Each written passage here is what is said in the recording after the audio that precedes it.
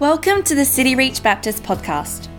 If you would like more information about the life of our church, please go to our website at cityreach.com.au or like us on Facebook. We hope you enjoy this message.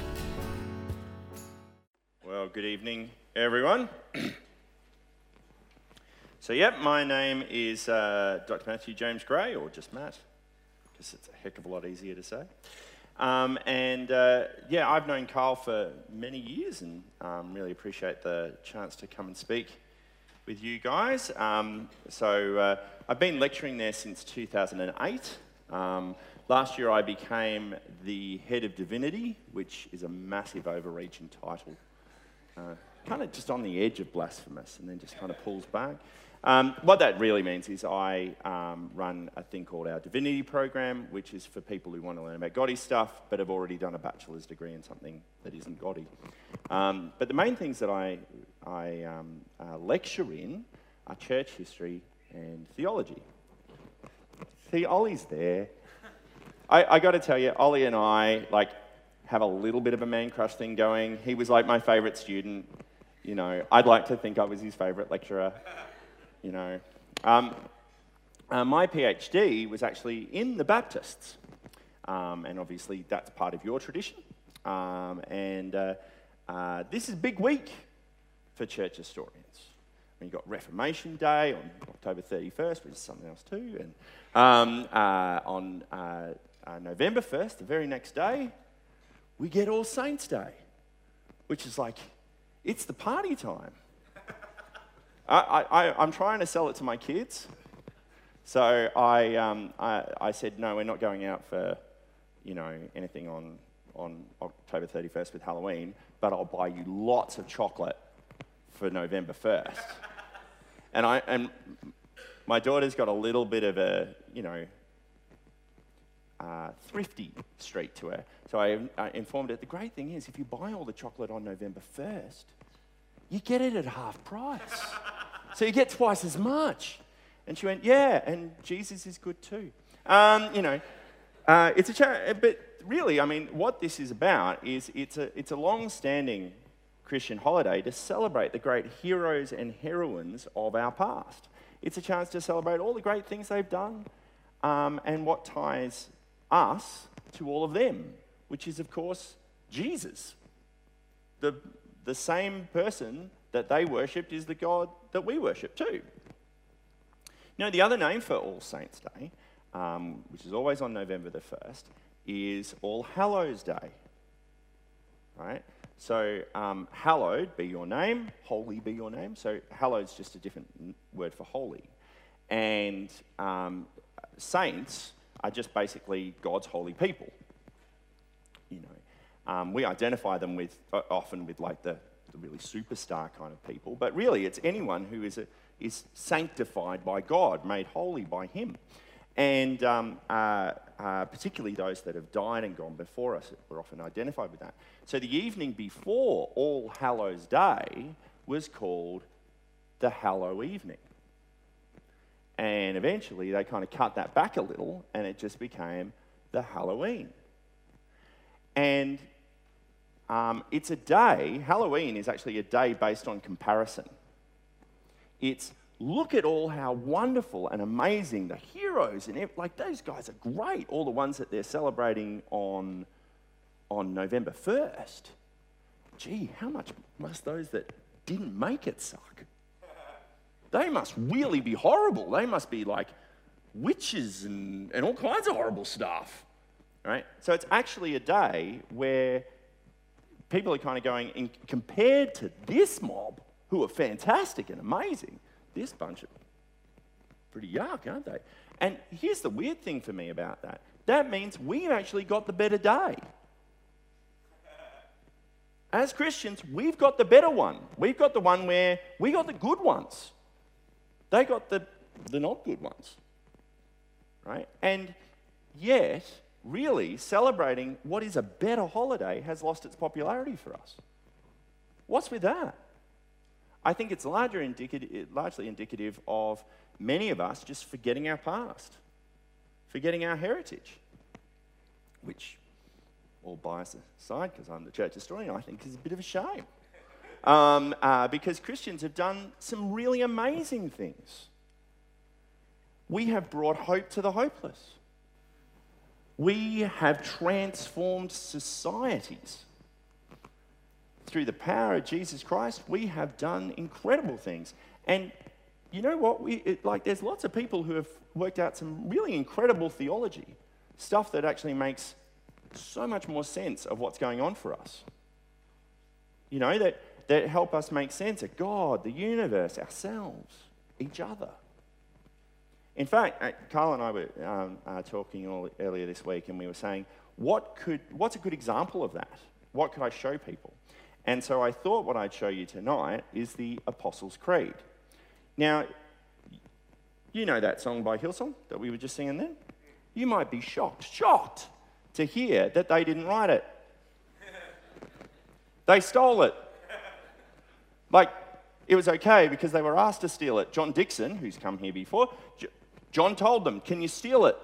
It'd be really good if you could write a musical version of the Apostles' Creed. I taught lots of classes on the early church over the years. I'm teaching one now. I've got one of my students in here tonight. Woohoo! And over that time, I've come to really appreciate the role of creeds. Not over and against the Bible by any means, but actually alongside and complementing that. In fact, I have a slightly beefier one on my wall, the Niceno-Constantinopolitan Creed. Right? It's in the original Greek, hanging on my office. The Greeks have a much simpler name for it. They just call it tes pisteos, which means just the things we believe. That's it. Because who really wants to go around saying Constantinopolitan every time? And that's the first thing I want to actually point out, is that Greek name, which is just, this is what we believe. They're just a quick summary of what all Christians believe. Christians have always had creeds, in that sense. Most New Testament scholars believe that what Paul is doing in the passage that I'm about to read to you now, right, is just a summary of the Christian beliefs that the church put together from the beginning. So here's the first one. For what I received, I passed on to you as of first importance. Right? That Christ died for our sins according to the Scriptures, that he was buried, that he was raised on the third day according to the Scriptures, and that he appeared to Cephas, or Peter, and then to the 12. After that, he appeared to more than 500 of the brothers and sisters at the same time, most of whom are still living, though some have fallen asleep. Then he appeared to James, then to all the apostles. So what you have to understand about what Paul's saying here is he's saying, when I was converted, I received this. And what he means by receiving it is that it was a creed that he was taught. Okay? Then, when he started his mission to the Corinthians and he's bringing them to Christ and everything like that, how does he do it? Well, he does what they did for him. He passes them on the creed. Right? And he did it as of first importance. It was a high priority for the early church. Creeds were very important because they helped ensure that everybody was kind of on the same page. And that's also true of the later creeds I was talking about, the Niceno-Constantinopolitan one and all the rest of them. In fact, when we go through the Apostles' Creed in a second, what you'll notice is basically it's just elaborating on some of the points that Paul's creed says here. Well, it's probably not written by the apostles themselves. The Apostles' Creed accurately summarizes what the apostles were on about and what they were teaching early Christians. There isn't anything in it that is particularly one denomination. You know, it's not Baptist, it's not Catholic, it's not Orthodox, it's not Presbyterian, it's not Anglican. In fact, because it's not any of them, it's all of them. Right? Okay? In fact, either the Apostles' Creed or the Niceno-Constantinopolitan one is actually recited every Sunday in the vast majority of Christian churches around the world. Has been for nearly 2,000 years. It's really only in the last kind of 400 years or so in churches like Baptist, Church of Christ, Pentees, that kind of group, that it hasn't, for interesting reasons I'll talk about in a minute. There's nothing that's really that controversial about them. I mean, you have to, you have a listen to the Apostles' Creed as I read it out, and it'll be up on the screen, and you tell me if any of it doesn't sound legit. Okay?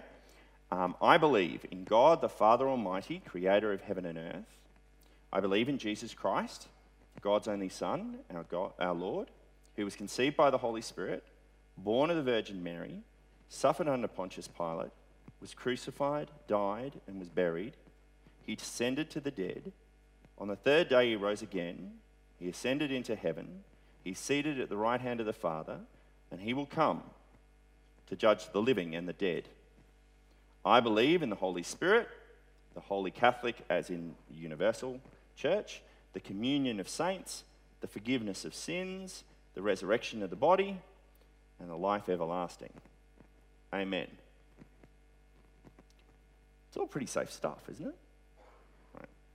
The only one that might make us feel a little antsy is the Catholic bit. But really, that's actually using the word Catholic in its most ancient meaning. Not in terms of the Catholic denomination, because there weren't denominations when the Apostles' Creed was written. It means universal. It's essentially there to remind the church of Jesus' final command to us, to go therefore and make disciples of all nations in Judea, Samaria, and the ends of the earth. You know, Matthew 28, Acts 1 type stuff. Anyway, I'm kind of getting ahead of myself. I get a bit excited about creeds. For now, let's just go back to the concept of why we would do creeds at all. It might be helpful to just step back a bit right from the start and actually look at why we as Baptists, part of your tradition, haven't used them. Because some people might worry about that, you know. It's like, you ever had a couple that you know that had a really bad breakup, but you never actually found out why? And so you're kind of sitting there going, was it her? Was it him? I can't really ask. And you can kind of feel like that a bit with the creeds. You can be like, the Baptists and the creeds, it sounds like they broke up. Who is the one that was wrong? Because I'm still with the Baptists. I hope, awkward, you know, that kind of a thing. Well, we looked at the Apostles' Creed, and it seems pretty legit. So there's you know, what's the hidden problem here, right? Well, it's really not as bad as it might sound. My PhD was on the early Baptists, and they started kind of in the middle of the 1600s. And one of our central beliefs as Baptists was a thing that I call liberty of conscience, because that's what they called it, right? Any of you guys heard of the concept of liberty of conscience? It's kind of important. What it meant was the freedom to believe whatever you want and the freedom to express those beliefs freely, meeting with other people who believe the same thing. Now, that's a really important definition, and I'll give it to you again, because it might have some relevance to contemporary issues, hypothetically speaking, right? That you are meant to have the freedom to believe whatever you want, the freedom to express those beliefs, and to freely meet with other people who believe the same thing. That is why, as Baptists, we insisted on adult baptism, because only adults can make a decision for themselves. When Anglicans baptized every baby automatically, it was kind of like you were forcing them to become a Christian because they hadn't had the chance to make the decision for themselves. Right? Baptists felt that people should have the right to believe what they wanted and that we should tolerate people freely expressing their alternative opinions.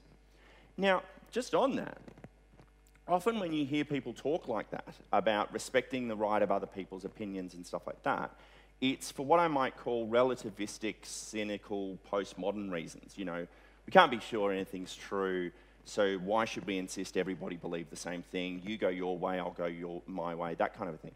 What's really interesting is that the Baptists did not have relativist reasons for why they argued for that. In fact, the ones that were the most authoritarian, the most bullying, the most, you know, squashing down alternative beliefs were actually the relativists.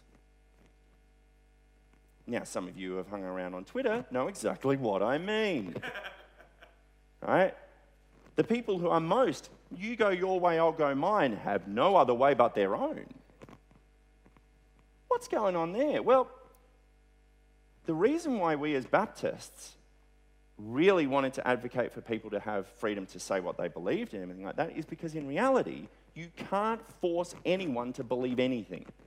You can only force them to say that they believe something. Right?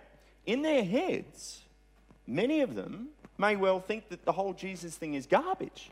But if you're going to force them, they'll nod their heads and go, sure, whatever you say.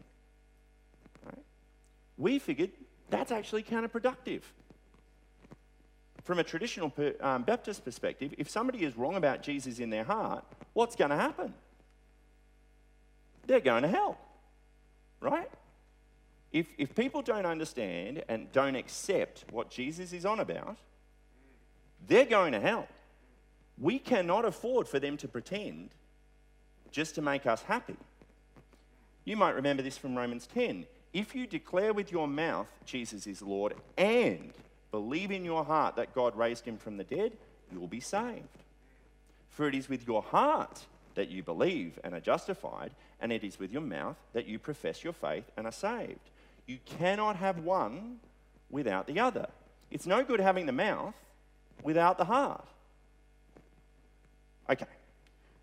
So if they're lying to me with their mouths, what's going to happen? I'll go to them and say, do you believe in Jesus? And they go, yeah, sure. And I go, great. Next. Right? And I'll go and start doing evangelism to the next one. But what happens if they feel free to actually tell me what they believe? I go to them, so what do you think of Jesus? And they go, I don't know, man. I'm a bit worried about this. I don't actually think that Jesus is right because I've got this issue. Well, now at least we can talk about it. Right? At least now we can discuss it. And then maybe, because Christianity is awesome, I'll be able to convince them of the right thing. Do you see the logic there? Right? On one level, you might be saying, well, this whole liberty of conscience idea seems kind of obvious now, although I might say, I think it's coming under more and more attack in our society every passing month. Right? But anyway, back to when the Baptists started, it wasn't obvious.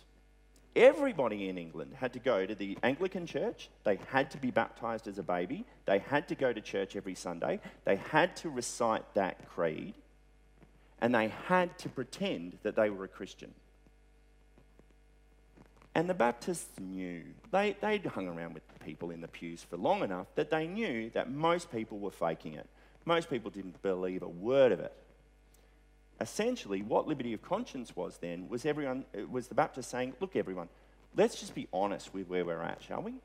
So we can have an honest, real conversation.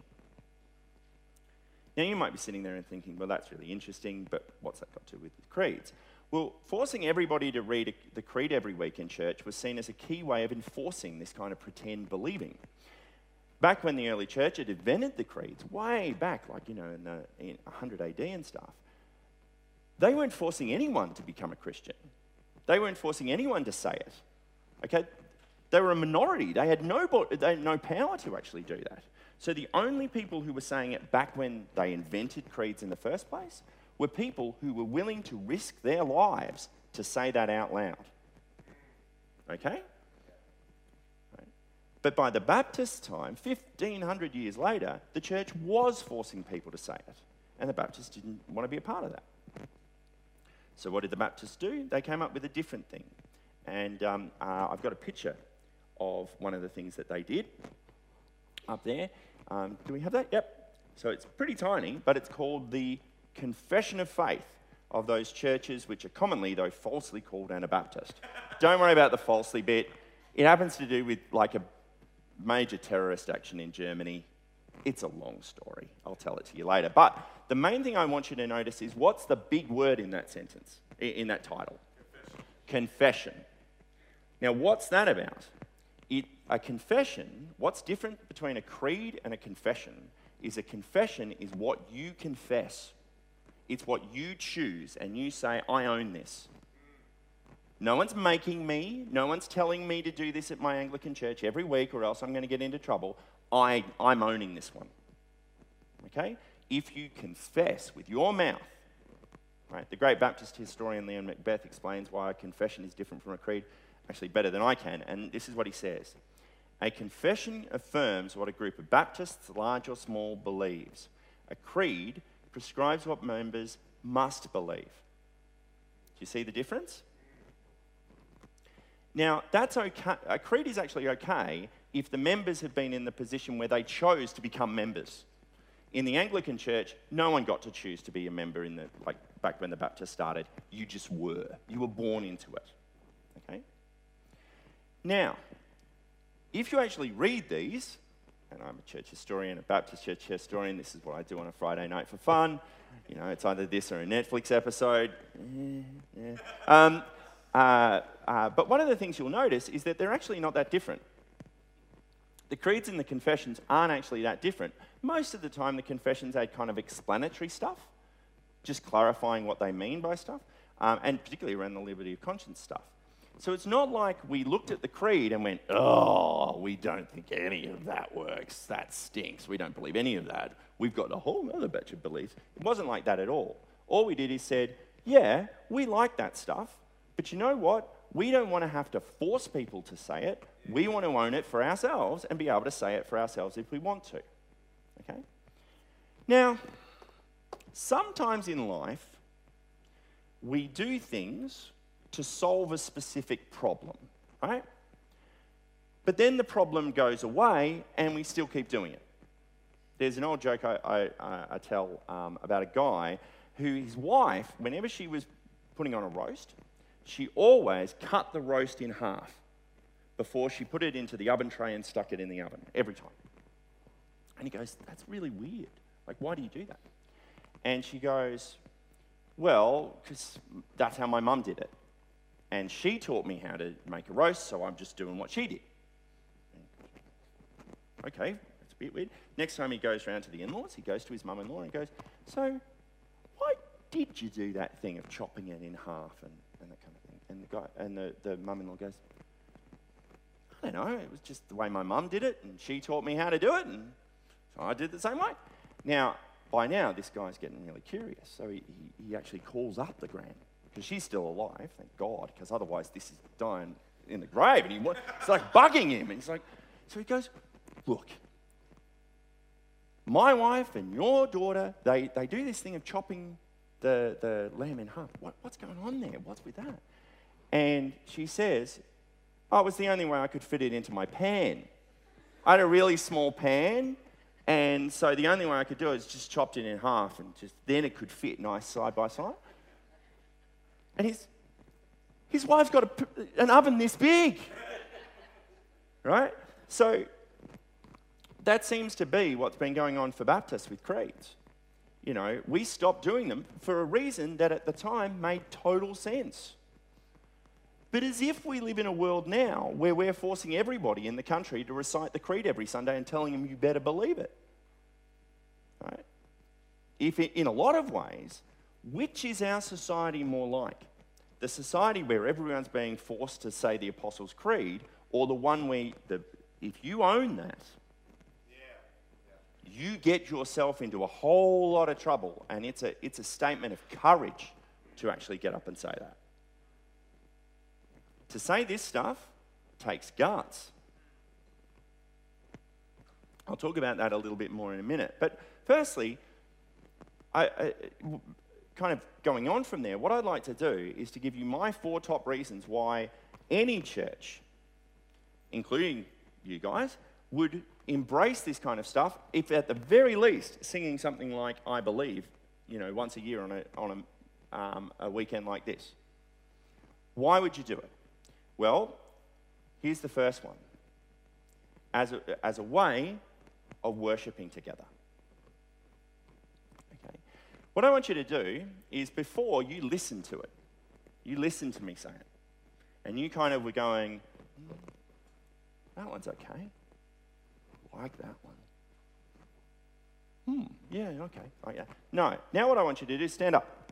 Aaron, You don't have to stand up if you don't believe it, because I want to respect your liberty of conscience. But if you do actually believe it, why don't you stand up with me? And let's recite it together. You almost need like a musical count-in, don't you? 2, 3, 4.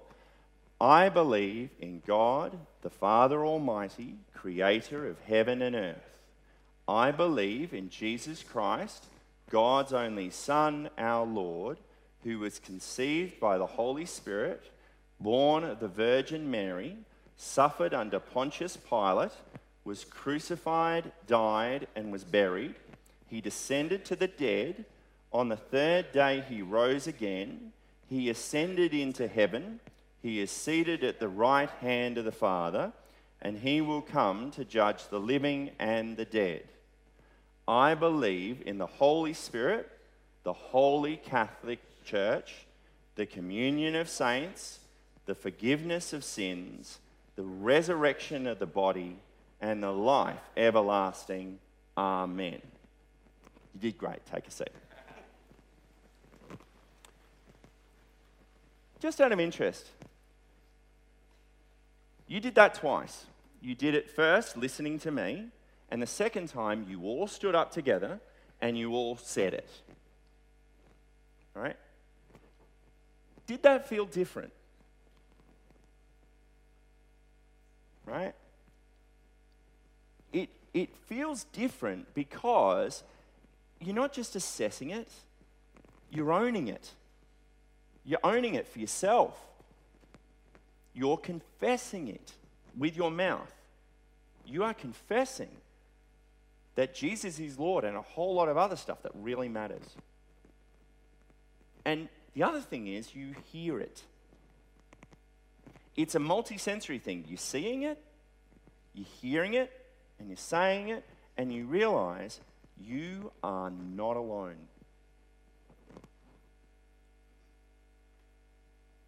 You realize that those around you, they're willing to put their name to this too. They believe the same thing as you. You're sharing it with them. There's a solidarity there. It's really interesting. In lots of churches, the creed is just spoken, but in some denominations, not least of all, like the whole Pentecostal thing that we just did before, it's sung. Now, here's an interesting thing about when you add music to something like this. The music adds meaning in and of itself, right?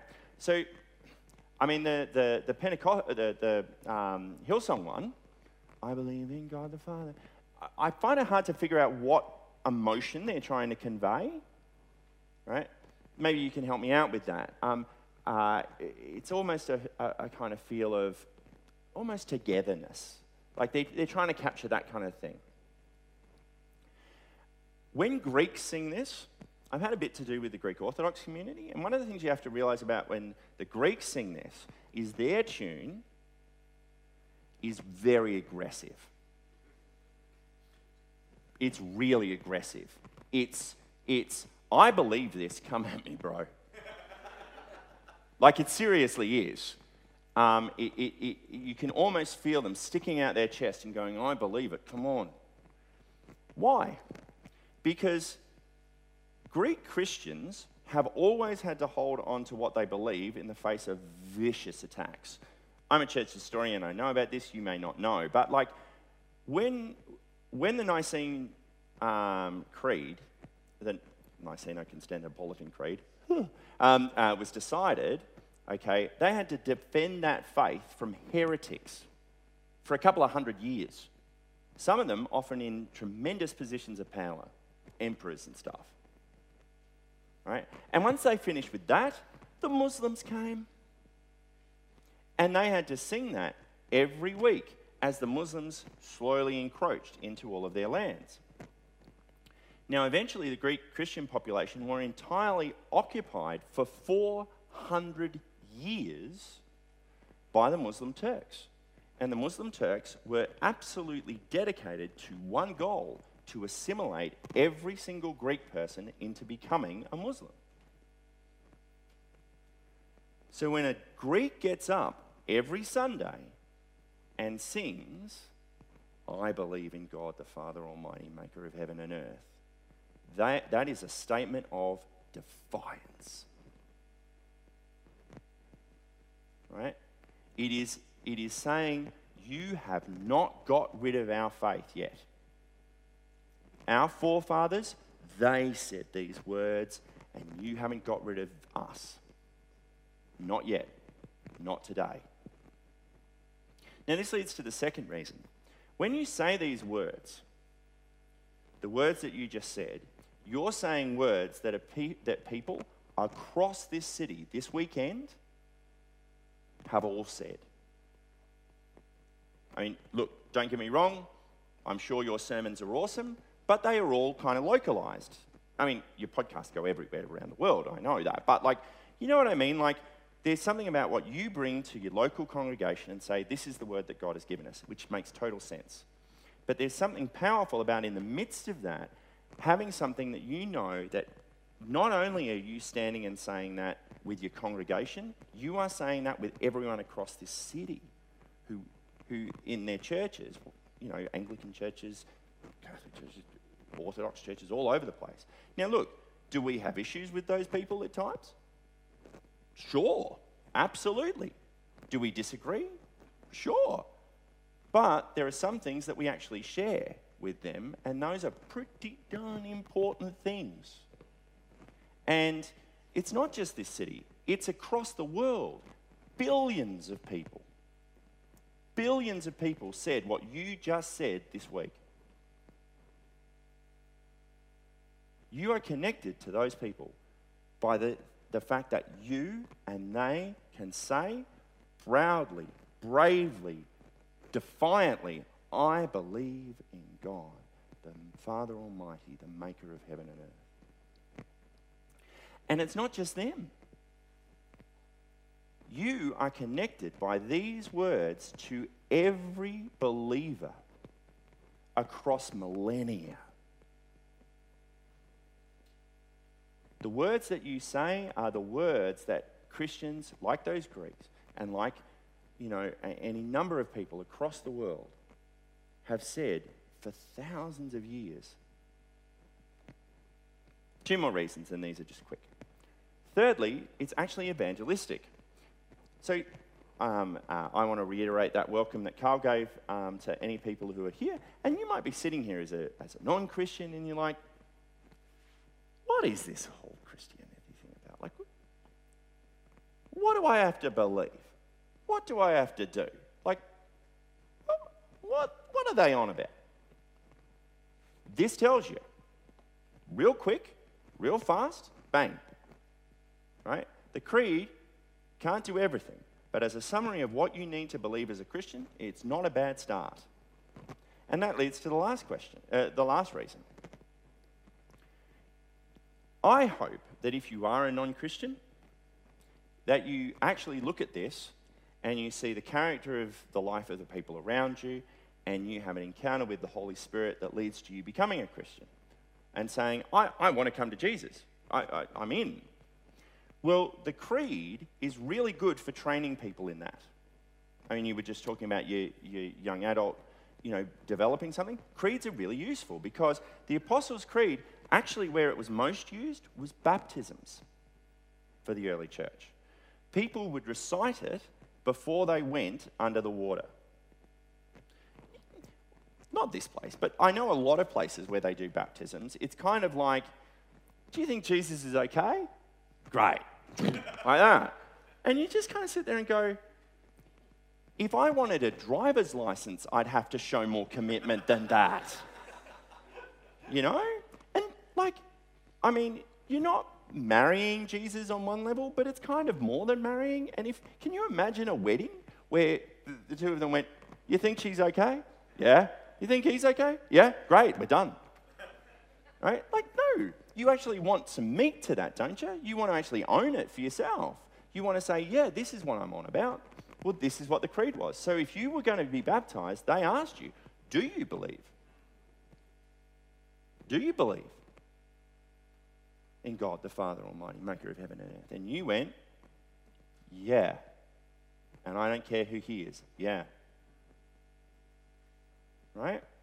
Now, the thing that the early church kind of figured out pretty quick with baptism was that while in the New Testament you see baptisms like, like the Ethiopian in Acts 8, it's kind of like, there's a ditch.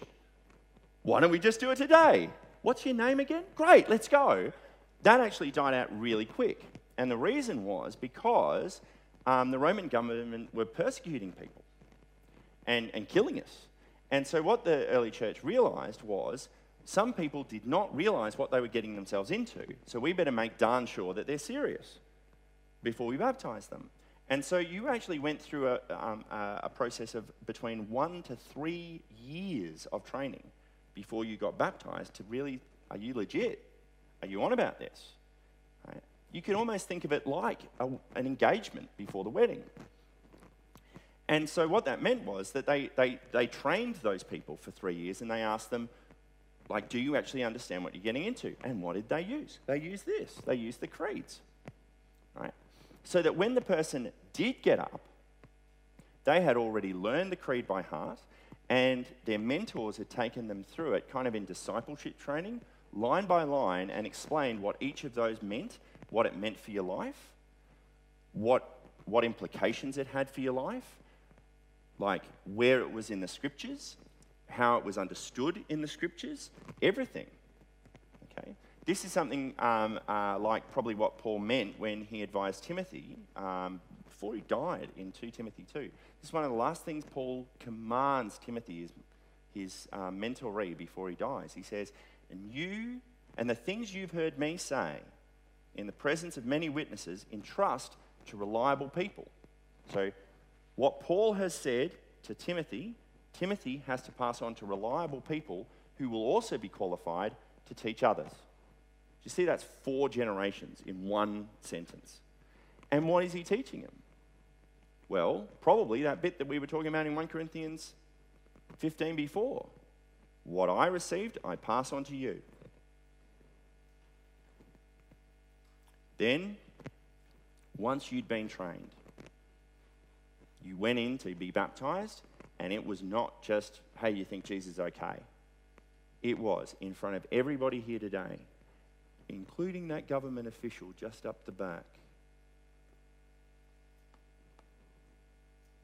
Do you believe?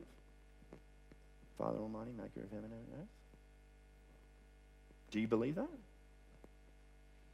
And you got to say yes. And you got to live that out every single day of the rest of your life. And every Sunday you came in and you said, yes, still this week. This is what I've signed up for. This is what I'm committed to. That was saying it with their mouths and believing it with their heart. And they've been doing it ever since. Those are the people that we celebrate. I mean, we got tremendous heroes, Bonhoeffer, and, Luther and Calvin and all kinds of great people who did amazing stuff. But in heaven, there is just as much glory given, just as much celebration of victory given to the person who had the guts to say that, no matter what, among the people that were around them. I'd like that for you guys too.